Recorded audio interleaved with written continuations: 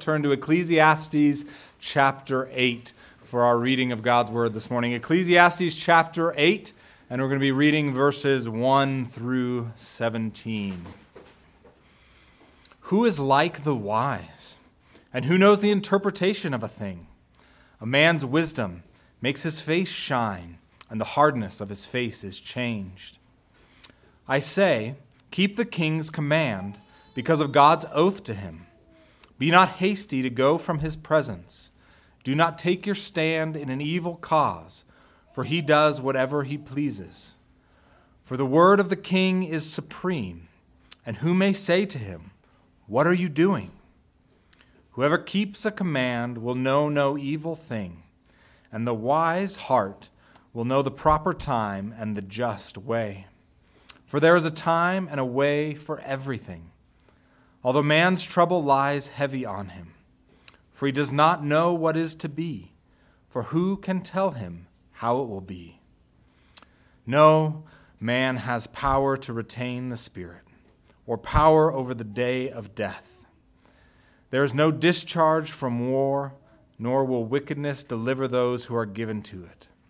All this I observed while applying my heart to all that is done under the sun, when man had power over man to his hurt. Then I saw the wicked buried. They used to go in and out of the holy place and were praised in the city where they had done such things. This also is Havel. Because the sentence against an evil deed is not executed speedily, the heart of the children of man is fully set to do evil. Though a sinner does evil 100 times and prolongs his life, yet I know that it will be well with those who fear God, because they fear before him. But it will not be well with the wicked, neither will he prolong his days like a shadow, because he does not fear before God. There is a Havel that takes place on earth, that there are righteous people to whom it happens according to the deeds of the wicked, and there are wicked people to whom it happens according to the deeds of the righteous. I said that this also is Havel. And I commend joy, for a man has nothing better under the sun, but to eat and drink and be joyful. For this will go with him in his toil through the days of his life that God has given him under the sun. When I applied my heart to know wisdom and to see the business that is done on earth, how neither day nor night do one's eyes see sleep. Then I saw all the work of God, that man cannot find out the work that is done under the sun. However much man may toil in seeking, he will not find it out. Even though a wise man claims to know, he cannot find it out. This is the word of the Lord. Thanks be to God. You may be seated. Join me in prayer one more time. Our great God, we do pray that the word would come with great power and great clarity. You have designed the preaching of the gospel, the preaching of the word, to effect your people. You've designed it to glorify Christ today, and that is our prayer, that Christ would be magnified, that our triune God would receive all praise, laud, and honor. But we also pray, God, that you would teach us how to live wise in this life. Though wisdom is limited and rare, we pray, God, that you would teach us how to live in this upside-down world. So grant, we pray, through the preaching of the word, today, next week, next month, and next year, that the preaching of the word, no matter who man preaches, might come like the rain and give us food for our souls, today and forevermore. Amen. Well, you can stay there in Ecclesiastes chapter 8. Thank you, Tim. I want to talk to you today, beloved congregation, about living wisely in an upside-down world. I want to talk to you today about living wisely in an upside-down world.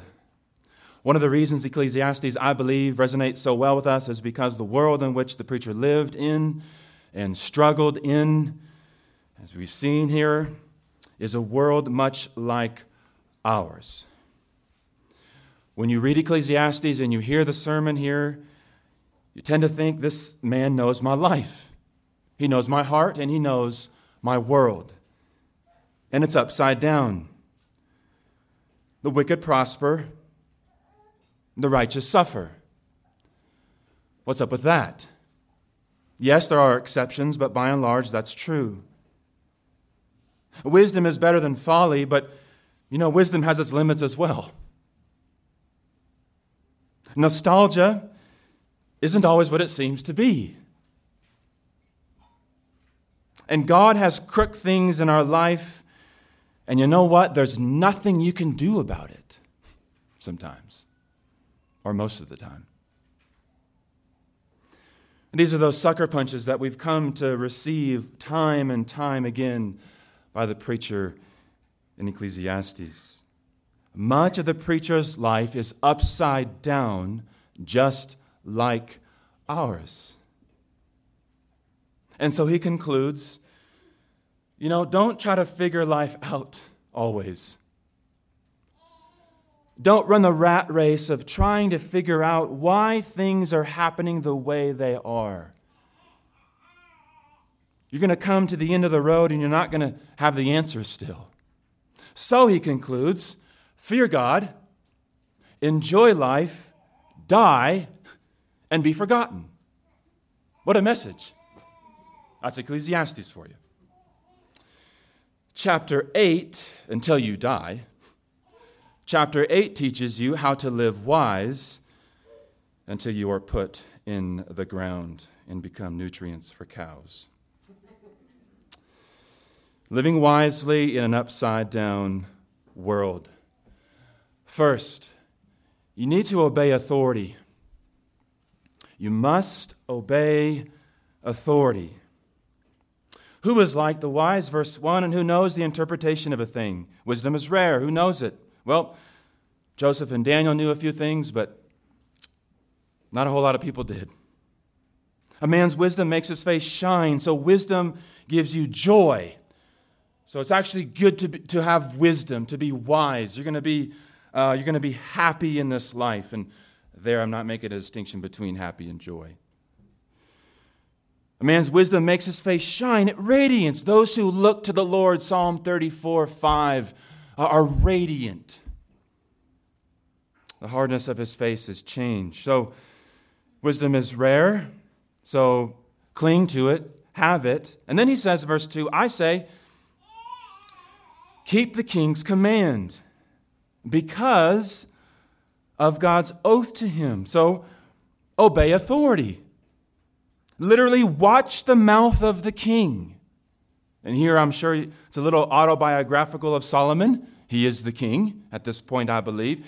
Keep the king's command. Watch the mouth of the king because of God's oath to him. We'll get into that in just a moment. But essentially, classic wisdom literature is an exposition on the Ten Commandments, on God's moral law.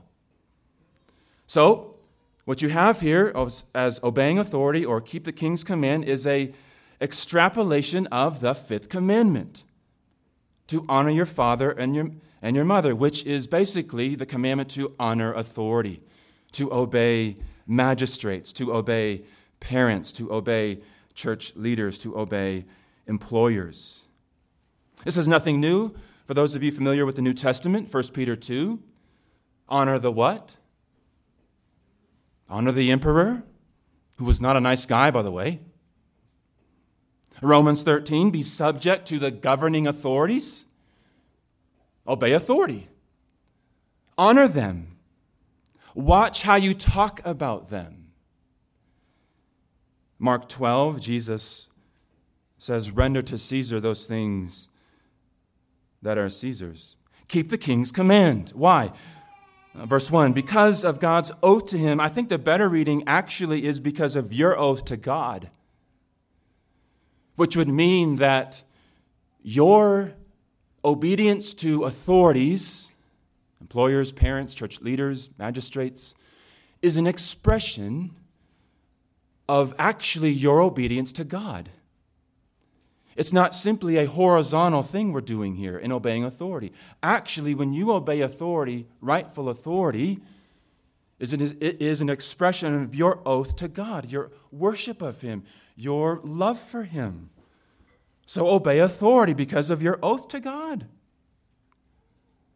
I know, very un-American at times, isn't it? Verse 3, be not hasty to go from His presence. Do not take your stand in an evil cause, for He does whatever He pleases. The state doesn't bear the sword in vain. So be careful of taking your stand in an evil cause, Solomon says, because He does whatever He pleases, you know. Revolutions are unwise, generally speaking. Joining a coup is rarely the answer.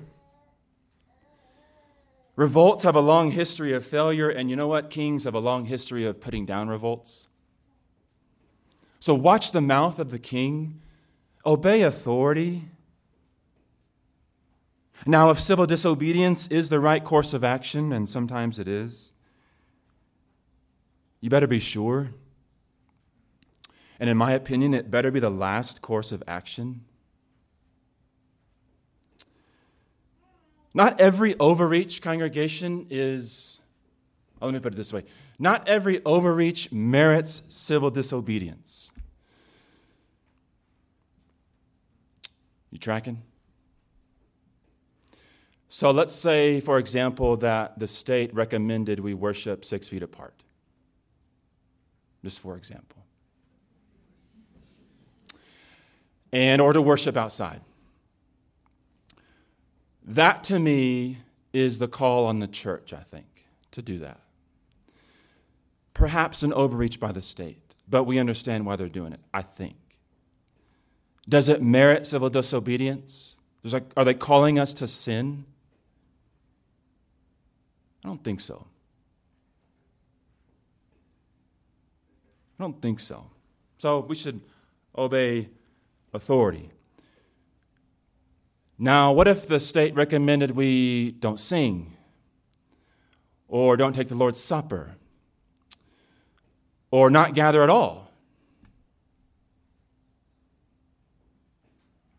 Some of you are thinking, where's he going here?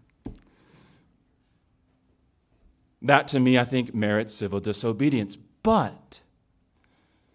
I think it's a sin not to gather to worship God, but we don't disobey the king's command with an attitude of sticking it to the man. We respectfully disobey that command, and hear me, you must be willing to receive the consequences. Not making a scene about it, but to humbly and respectfully receive the consequences of your rightful civil disobedience. Right? By and large, obey authority, though there are times of civil disobedience. Verse 4, for the word of the Lord, or for the word of the king, is supreme. This is why you should obey authority. Here's the reason for the word of the king is supreme, and who may say to him, what are you doing? His word is law. His word is supreme. That's why you obey his word. To disobey authority is to put your life at risk. And yet what do we see so much today? We see driving drunk, resisting arrest, disobeying parents, dishonoring employers, politicians, husbands, and church leaders. Again, beloved, this all goes back to your view of your oath to God.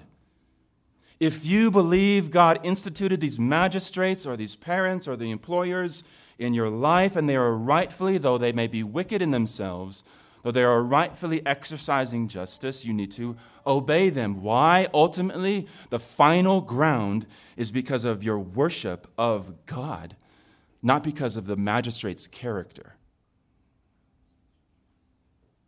Verse 5, whoever keeps a command will know no evil thing, and the wise heart will know the proper time and the just way. Whoever keeps a command will know no evil way. So if you obey authorities in your life, generally speaking, you'll stay out of jail. If you don't resist arrest and you don't drive drunk, you'll probably stay out of trouble. That's what he's saying. Not only that, the wise understand, look at it, the proper time and the just way.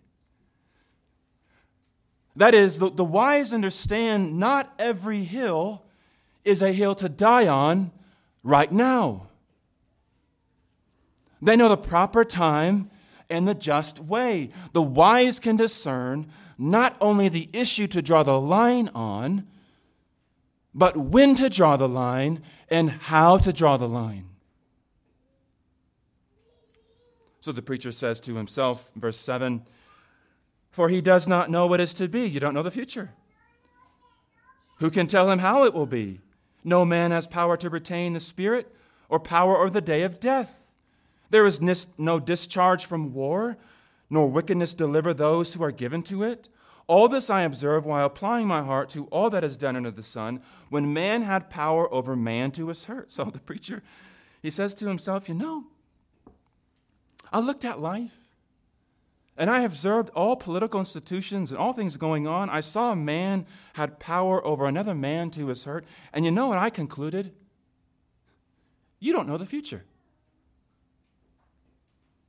You don't know what's going to happen. Verse 7, he does not know what is to be. You don't have power to retain the wind, no power over the day of your death. We don't know who's going to take office. So what's the conclusion? Don't worry, don't fret. Cast yourself on God, fear him, enjoy life. You don't know the future. We spend so much of our time rehearsing and speculating on what we do not know and what we cannot control. Why? We spend so much time fretting about what is to come, and we have no control over it. It's like watching a new movie with your kids. If you have kids, you're watching a movie and something happens and your son goes, "Oh no, what's going to happen next? Oh, that just happened. What is she going to do now? What's going to happen, Dad? What's going to happen?" And you're like, I don't know. Keep watching the movie. I don't know what's going to happen. That's life. I don't know what's going to happen. You don't know what's going to happen. So instead of bucking every train and getting upset at the world all the time for everything, you know what? Don't worry about the future. Live life. Obey authority. Fear God. Wives, submit to your husbands. Church members, submit to your church leaders. Employees, submit to your employers. Robert, submit to your employer. That was her last week.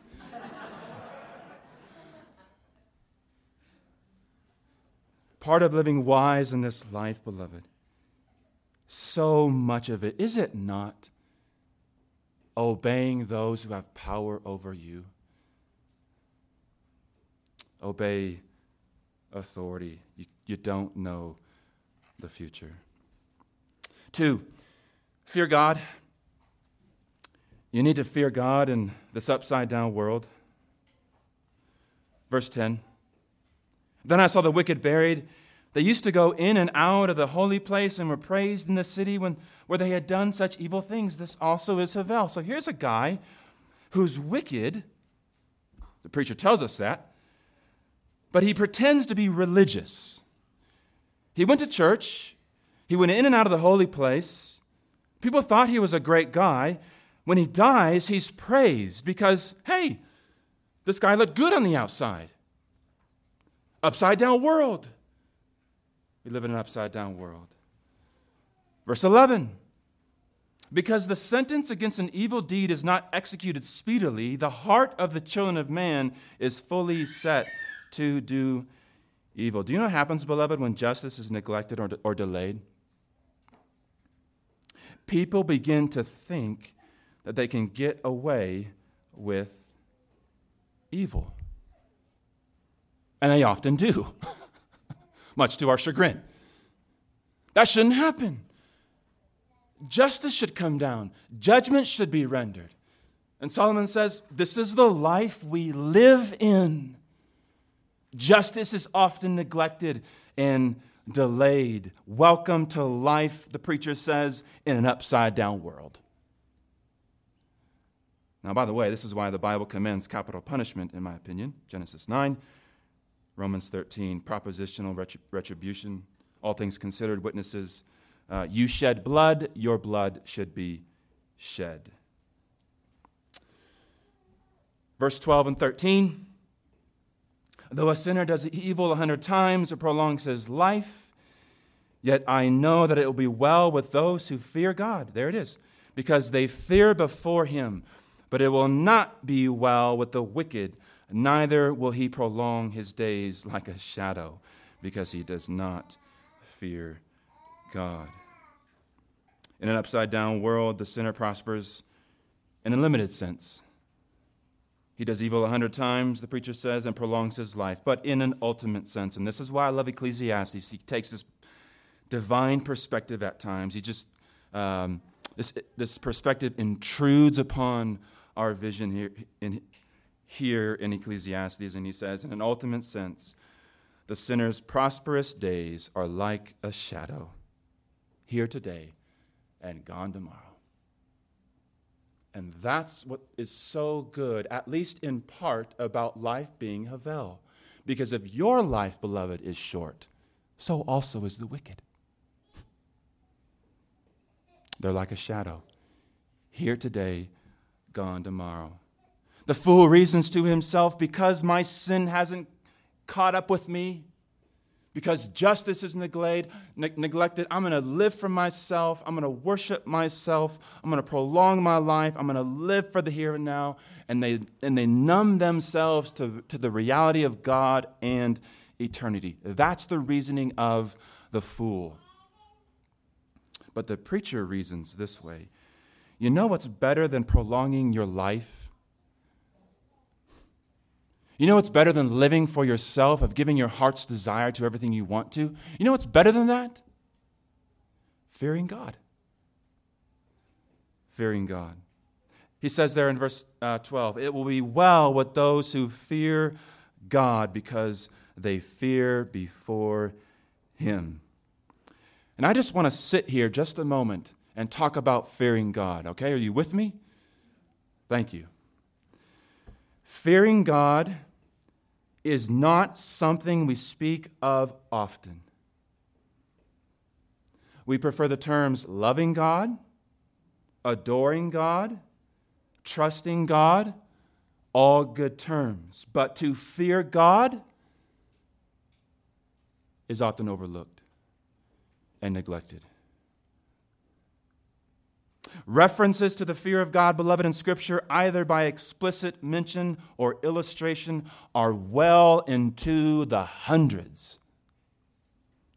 And it has gone out of our vocabulary by and large.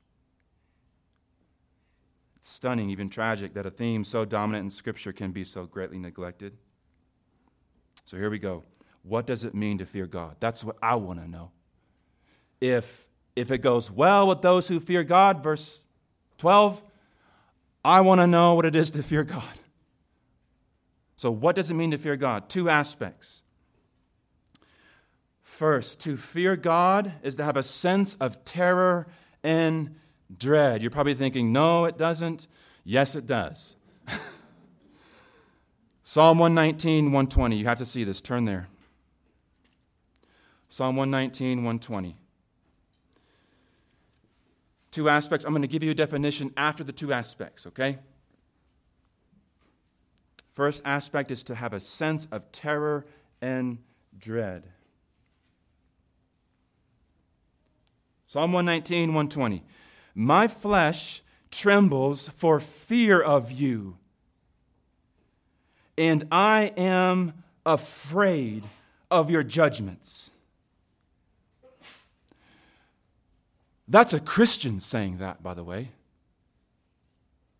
My flesh shakes, is the sense, for fear of you.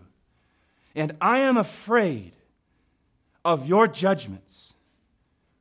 There is a sense in the believer, beloved, where you must have terror and dread of what God is.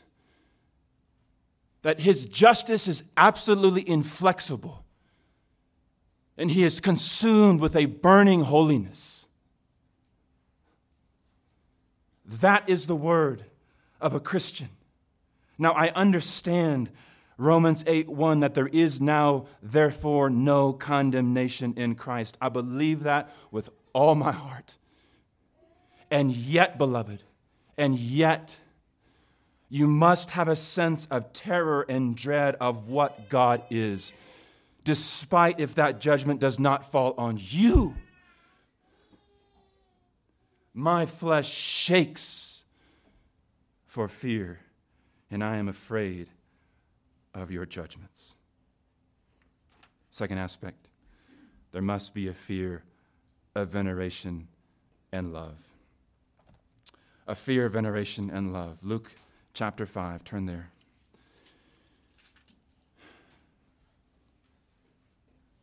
This is, I think, the aspect that we most often think of when we talk about fear, but I wanted to give you the first one because I think that too is neglected. You actually see both in this illustration here. The fear of veneration and love. Luke 5, 4-11. Jesus is preaching the gospel like he always was. He's by a lake. Verse 3, he gets into one of the boats, Simon's. He's put out a little bit from the land. He sat down and taught the people from the boat. Verse 4, and when he had finished speaking, he said to Simon, put out into the deep and let down your nets for a catch. Simon answered, Master, we toiled all night and took nothing. What are you thinking? But at your word I will let down the nets. And when they had done this, they enclosed a large number of fish, and their nets were breaking. They signaled to their partners in the boat to come and help them. And they came and filled both the boats so that they began to sink. But when Simon Peter saw it, so he's getting the point here, he fell down at Jesus' knees saying, Depart from me, for I am a sinful man, O Lord. So there's that sense I think Peter has of terror and dread. Oh my goodness, this is not a mere man. Depart from me, because I understand what happens to sinful man in your presence. Verse 9, for he and all who were with him were astonished at the catch of the fish that they had taken. And so also were James and John, the sons of Zebedee, who were partners with Simon. And Jesus said to Simon, do not be afraid. From now on you will be catching men. I wonder what it was like to hear those words in Peter's soul. Oh, do not be afraid. What a relief.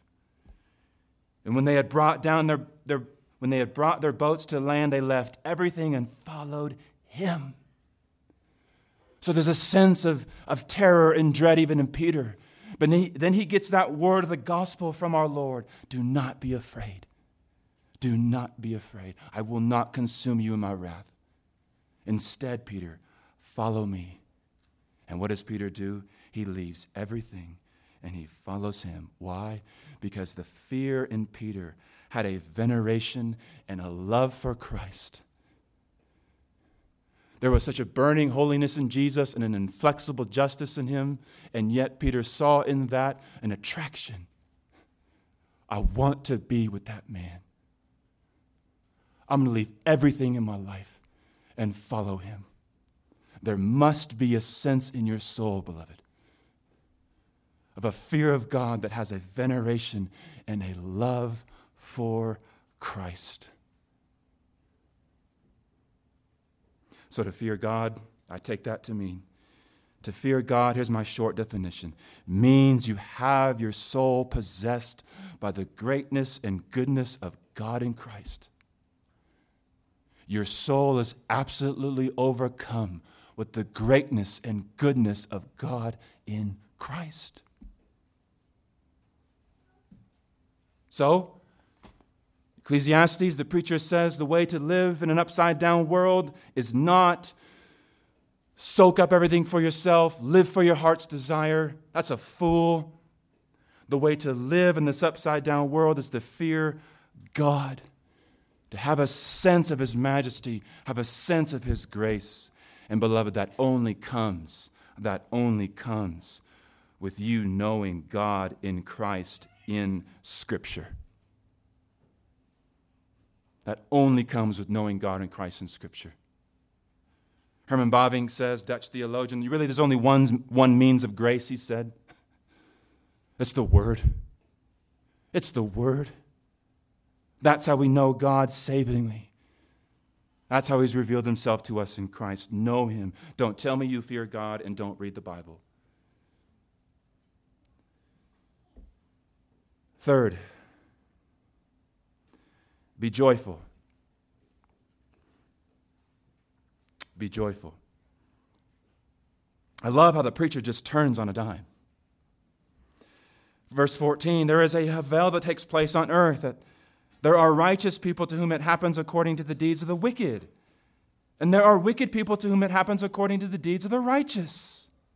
What's up with that? What an upside-down world. The righteous get what the wicked should get. That's not right.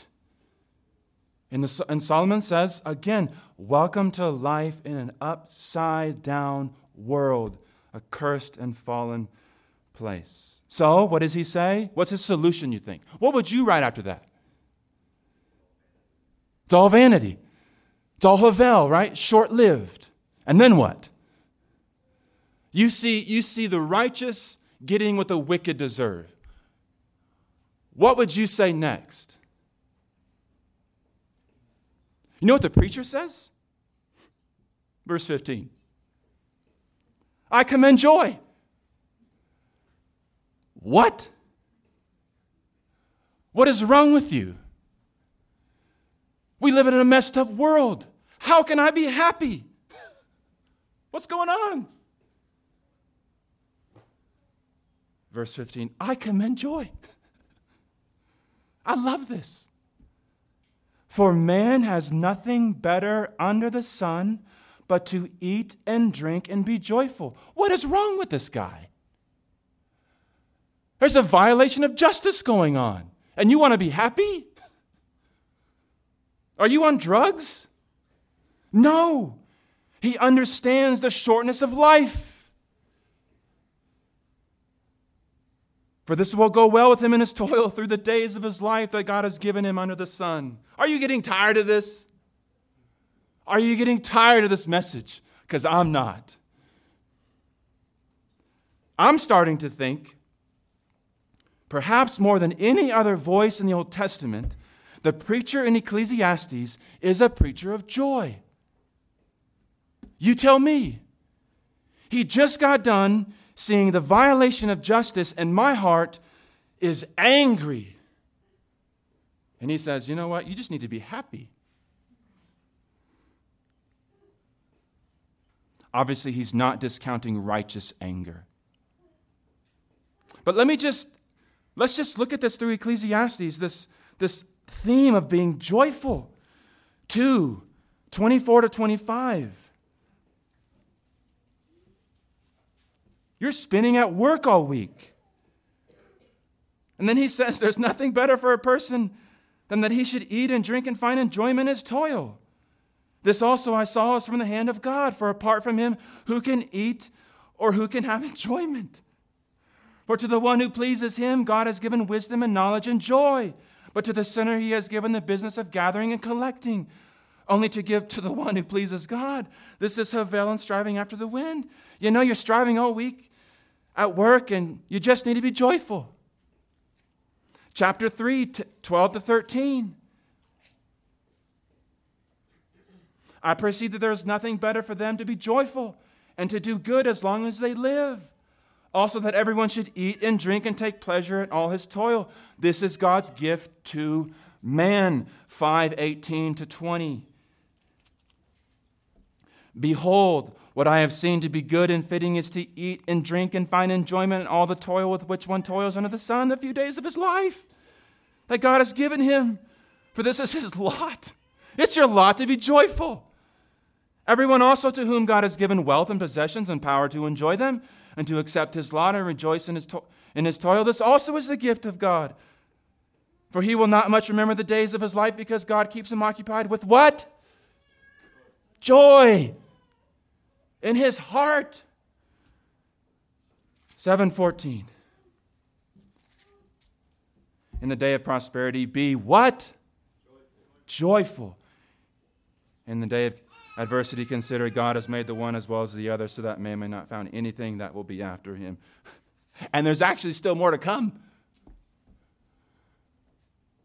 He's going to tell you to be joyful again. And perhaps what's even more remarkable is that this man commends joy not in a world absent of pain, but in a world full of it. What a stud. What a stud. The preacher's been very clear concerning the enigma and trials of life. Unstable jobs, orphans, judicial corruption, blown tires, broken legs, sex trafficking, leaky faucets, failed adoptions, monthly bills, envy, project deadlines, rainy vacations, broken marriages, pride, pornography, slippery roads, severed relationships, selfishness, empty bank accounts, bee stings, and the ever-present death of loved ones. And the preacher says, you and I live in the same world, and you know what you need to be? Joyful. To be joyful means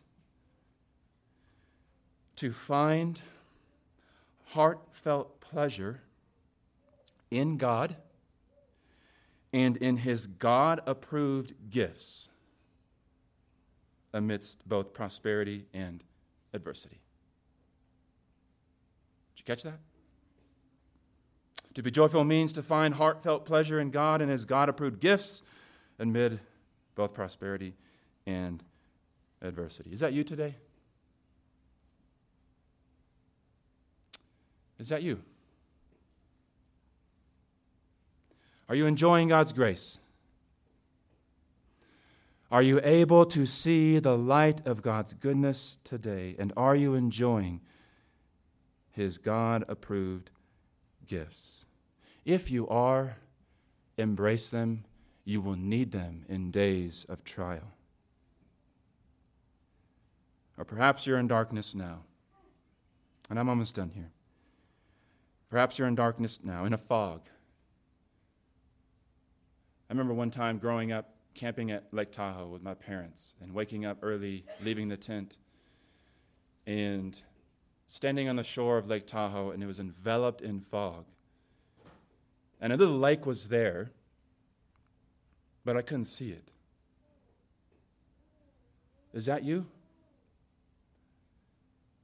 You're enveloped in darkness and in fog. You know God is there in the vastness of his being, ready to help.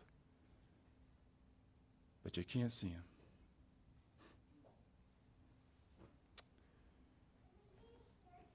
I want to encourage you, if that is you, do not be anxious.